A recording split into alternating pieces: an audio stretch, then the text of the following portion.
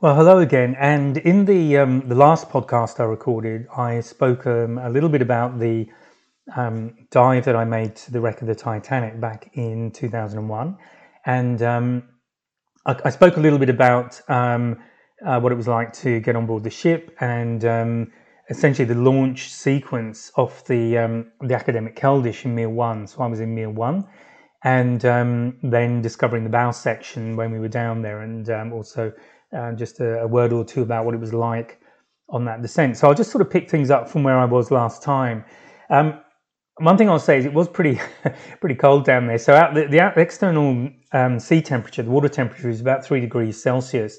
So when we were doing the launch, when we were on deck, I had full length underwear on, thermal underwear, and we also had these coveralls which they gave us for the dive. And I had thick socks on. As I mentioned, I might have mentioned when we were getting on board, we had to take our shoes off. So that's kind of what we're wearing in there.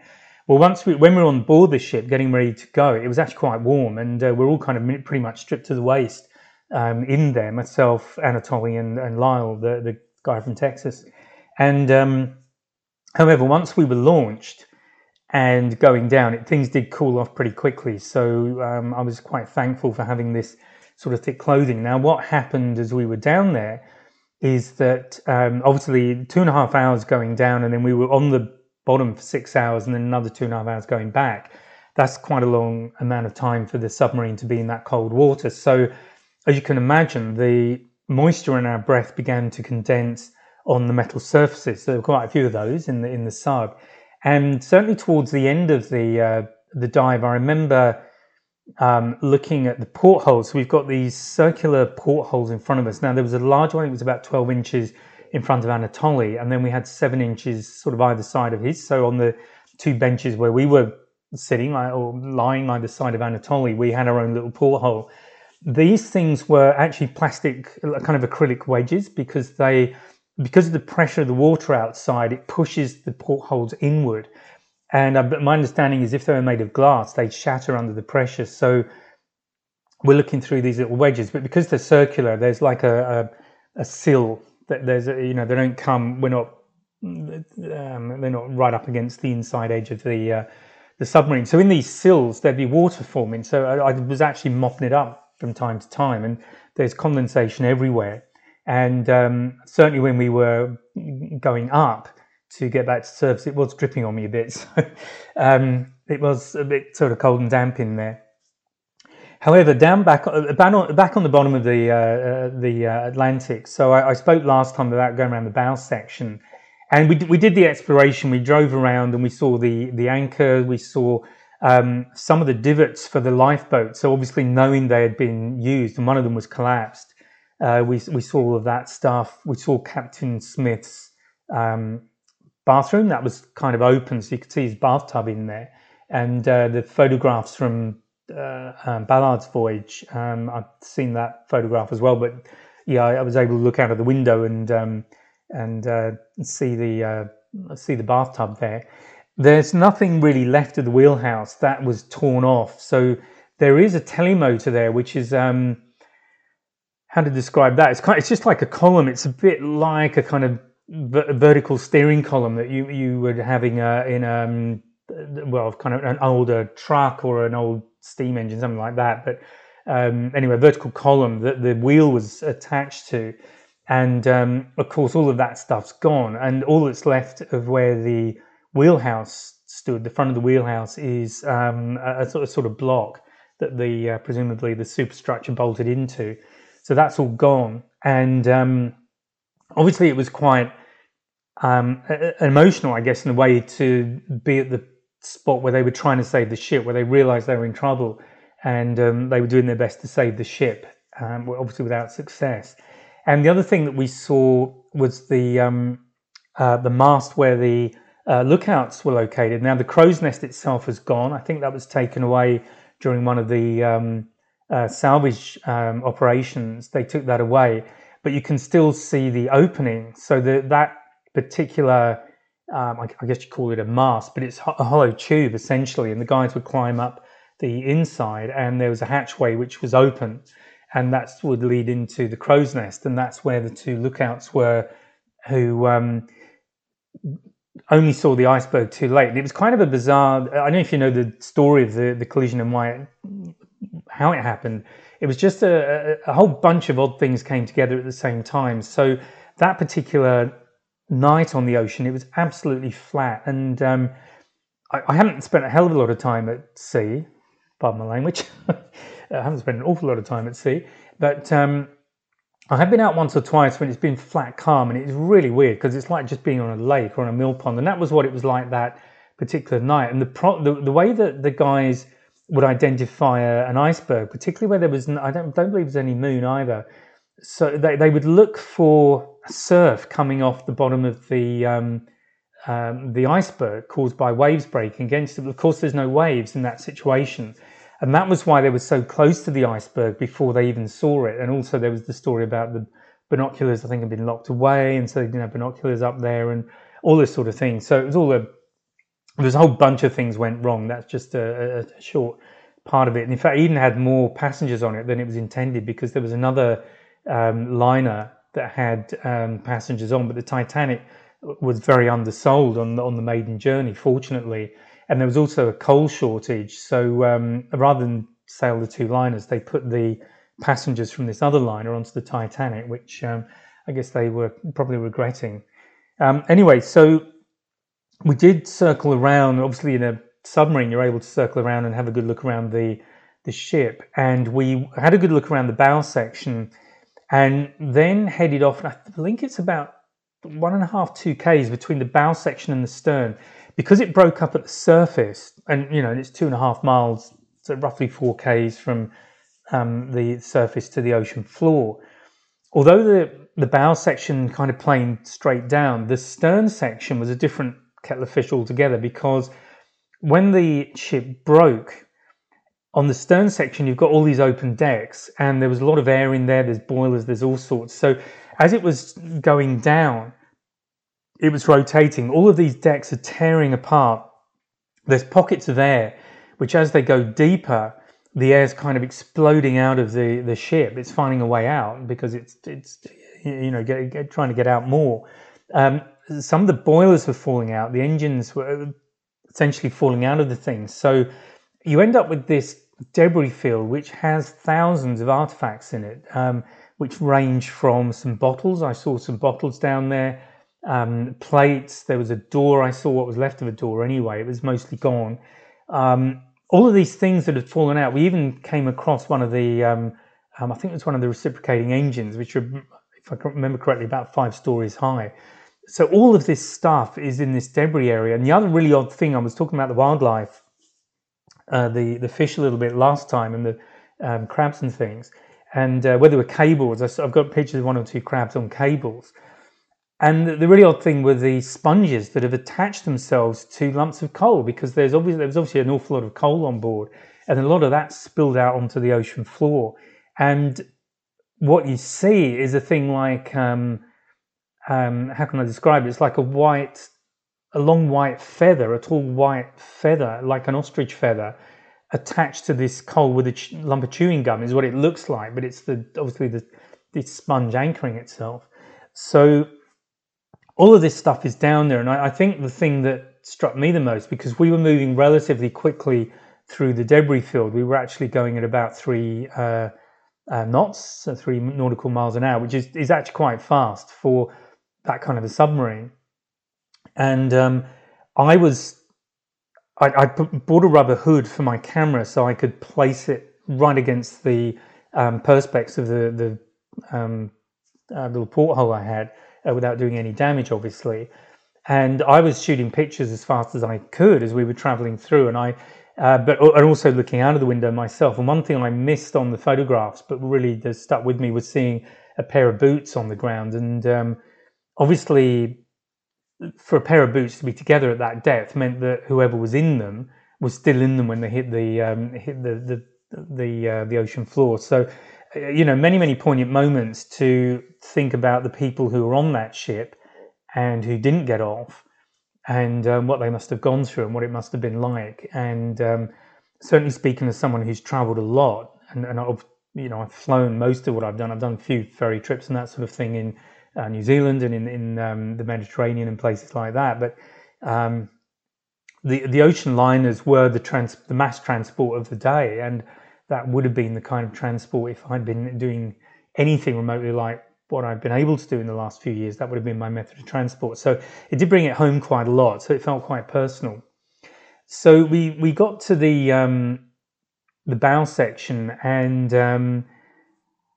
yeah, we were able to look around there. So in the end, I didn't get to see the propellers. We did get really close to getting caught up on a bit of the bow section because there's an awful lot of jagged metal sticking out there. And at that point, we decided to go up. But while we were driving around there, we saw the second Mir, because at one point we stopped to have our lunch. So we had some sandwiches and had our lunch down there, and orange juice and things like that. And the Mir 2 came down, and that was really strange because we were parked just on the ocean floor because the sub has these little skids on the bottom, so you can just park it. Obviously, for somewhere to how it parks on the deck as well. And we're in this complete darkness, other than our own lights, what's been illuminated by our lights, and then saw these other lights appearing, some distance from us, and that was Mir 2 coming down, which had an American couple in it. They were the second dive of the day. So that was really strange seeing them. And of course, the other question, I suppose, is the bathroom situation. so that's usually what people ask about. So yeah, if you needed to pee, there was a sort of bottle thing, although I never used it. I mean, it's quite strange actually, being 11 hours and being relatively cold. But I didn't have to go. There was you could actually do the other option, but that they gave you it's supposed to be a sort of special diet to minimize the need for that. Anyway, all I can say is that on our dive, nobody needed the bathroom, so we were all in pretty good shape. Being 20 years older now, I doubt that would be the case.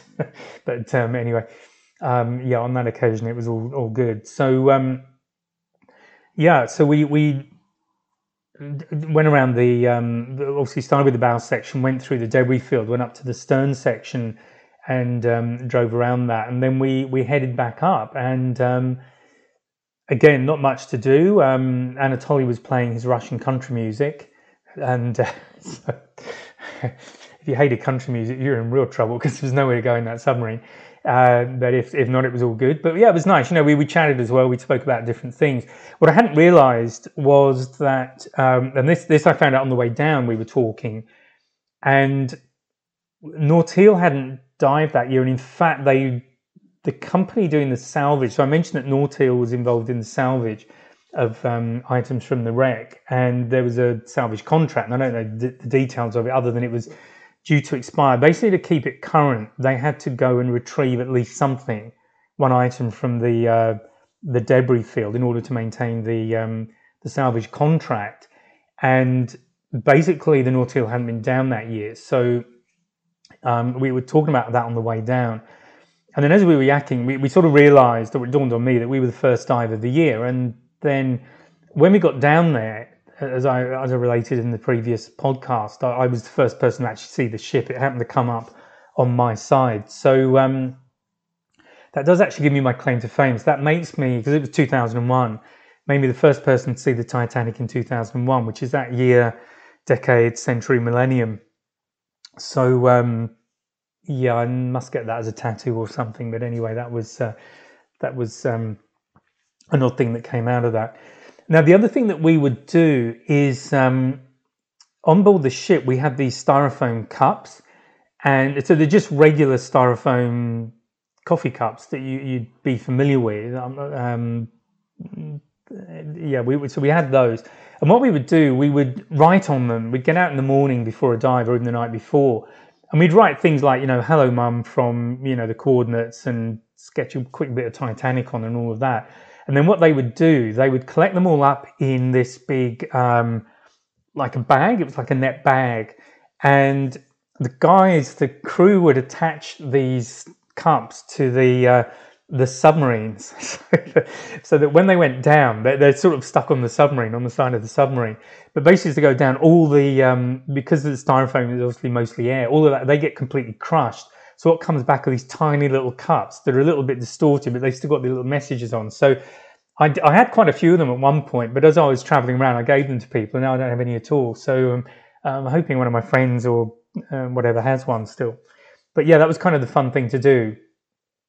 And also on that trip, we had a lot of lectures from guys who knew the story of the Titanic very well. We also had Don Walsh with us. Now, Don, if you've never heard of him, Don did the deepest ever dive back in 1960 in the bathyscaphe, which is it's almost like a hot air balloon, but it's designed for undersea. So it's got like this big petrol tank. It looks a little bit like an airship, and then underneath it hangs this spherical pressure sphere. So the top part is actually made of it's full of petrol, which is the buoyancy, and then there's this sphere on the bottom, which is the where the people go, and then there's a kind of tube from the top of the sphere up to the top of the bathyscaphe, and they climb down the little ladder into the sphere. So Don was one of two people. Jacques Piccard was the other one, a Swiss guy, and his company had designed and I think built the bathyscaphe. It was, I think, funded by the US Navy. I'm not quite sure how that worked, but it was definitely launched off a US Navy ship in 1960. And so Don, as a very young lieutenant at the time, did this amazing dive in a place called Challenger Deep in the Pacific, which is 7.5 miles deep, and it's the deepest place on the planet. So you may have heard of it because James Cameron went there a few years ago now. He had a ship that was, I think, built in Sydney, actually. I know I was trying to do a bit of work anyway, the Sydney company who's involved in the construction of the submarine. But that is the deepest spot on the Earth, this 7.5 mile deep area. So it was an absolute amazing experience to have Don there, because I remembered as a kid growing up in the 60s and 70s, seeing these magazines, and somebody had done an artist's impression. And I remember it really clearly of the bathyscaphe on the ocean floor with these amazing kind of this amazing vegetation down there, peculiar looking fish, and this artist had obviously let his mind really go crazy about what might have been down there. So Don was on board with us, and he dived the following day. He dived with Mike McDonnell, who was the guy who organised the whole trip for us, and he was living in Sydney, and I was lucky enough to catch up with him a few years later. But yeah, they went down, and Don is an amazing guy to meet, and again, an absolute pleasure to meet him. Has some wonderful stories. Almost got to fly in the space shuttle, which is a real shame, given that he'd been as deep as you can get on the planet. To at least get into low Earth orbit would have been something else. I have a feeling that Buzz Aldrin has been down to the Titanic and obviously been to the moon. So in terms of absolute range of high and lows, that would give him the record for sure. But there you go. So look, that's really a taster. Right? I've done a couple of podcasts. Obviously, I could talk a lot more about details of it, but the whole thing was an amazing experience to see a ship like that. And I will say that on that night, I got up around midnight, and I believe the Titanic hit the iceberg around midnight and sank at around 2:30. And I need to check that. I may have got that wrong. But as I say, it was a case of visiting a grave. I mean, it is still, a lot of people died there, and it must have been absolutely dreadful. I've never been in that situation, obviously, of having to face certain death. I've certainly had my share of brushes where I thought I might not get out of the situation, but this is one where you were not going to get out of it for sure. And so that evening that I did my dive, I walked out onto the fantail of the boat, the back of the ship, and just stood there for a while, looking at the stars, looking at the ocean, and thinking about what had happened all those years previously in that spot, and just tried to imagine, at least in some way, what those people were thinking, the people that didn't survive, what was going through their minds, their whole experience of it, the people who did survive, and what they saw, what they had to live with for the rest of their lives. So definitely an experience that I'm extremely pleased and fortunate to have had the opportunity to do, and very grateful that I did it. So I'm going to leave things there. I hope you've found this interesting. And if you'd like to know more about me and my photography, I do have a website, which is www.creativephotographyacademy.com. I'm primarily using that right now. I'm going to be changing things in a while, but that's my training stuff. But there's also, you'll find some other background material, and I think there's a particular picture of the Titanic, the bow section that I took on there as well. So whatever you're doing, I hope you have a great day, and thank you for listening. Just before I go, I wanted to let you know that there's a couple of ways you can support me if you feel so inclined. With the podcast, Buzzsprout, which is the platform I use for all of my podcasts, they have a subscription model. So if you feel that you would like to subscribe, a few dollars, a few euros, whatever, to the podcast, that'd be much appreciated. The other option is my Patreon membership. So if you'd like to become a patron, and that starts at the price of a cup of coffee every month, you'll get access to exclusive material, behind the scenes material, photography tips, all this kind of stuff, depending on which tier you're at. So there is some information available through my website, and also on the written text to go with this podcast. So if you choose either one, thank you so much in advance. And whether or not you do, I hope you continue to enjoy the podcasts and let other people know about them. Thank you very much. Bye for now.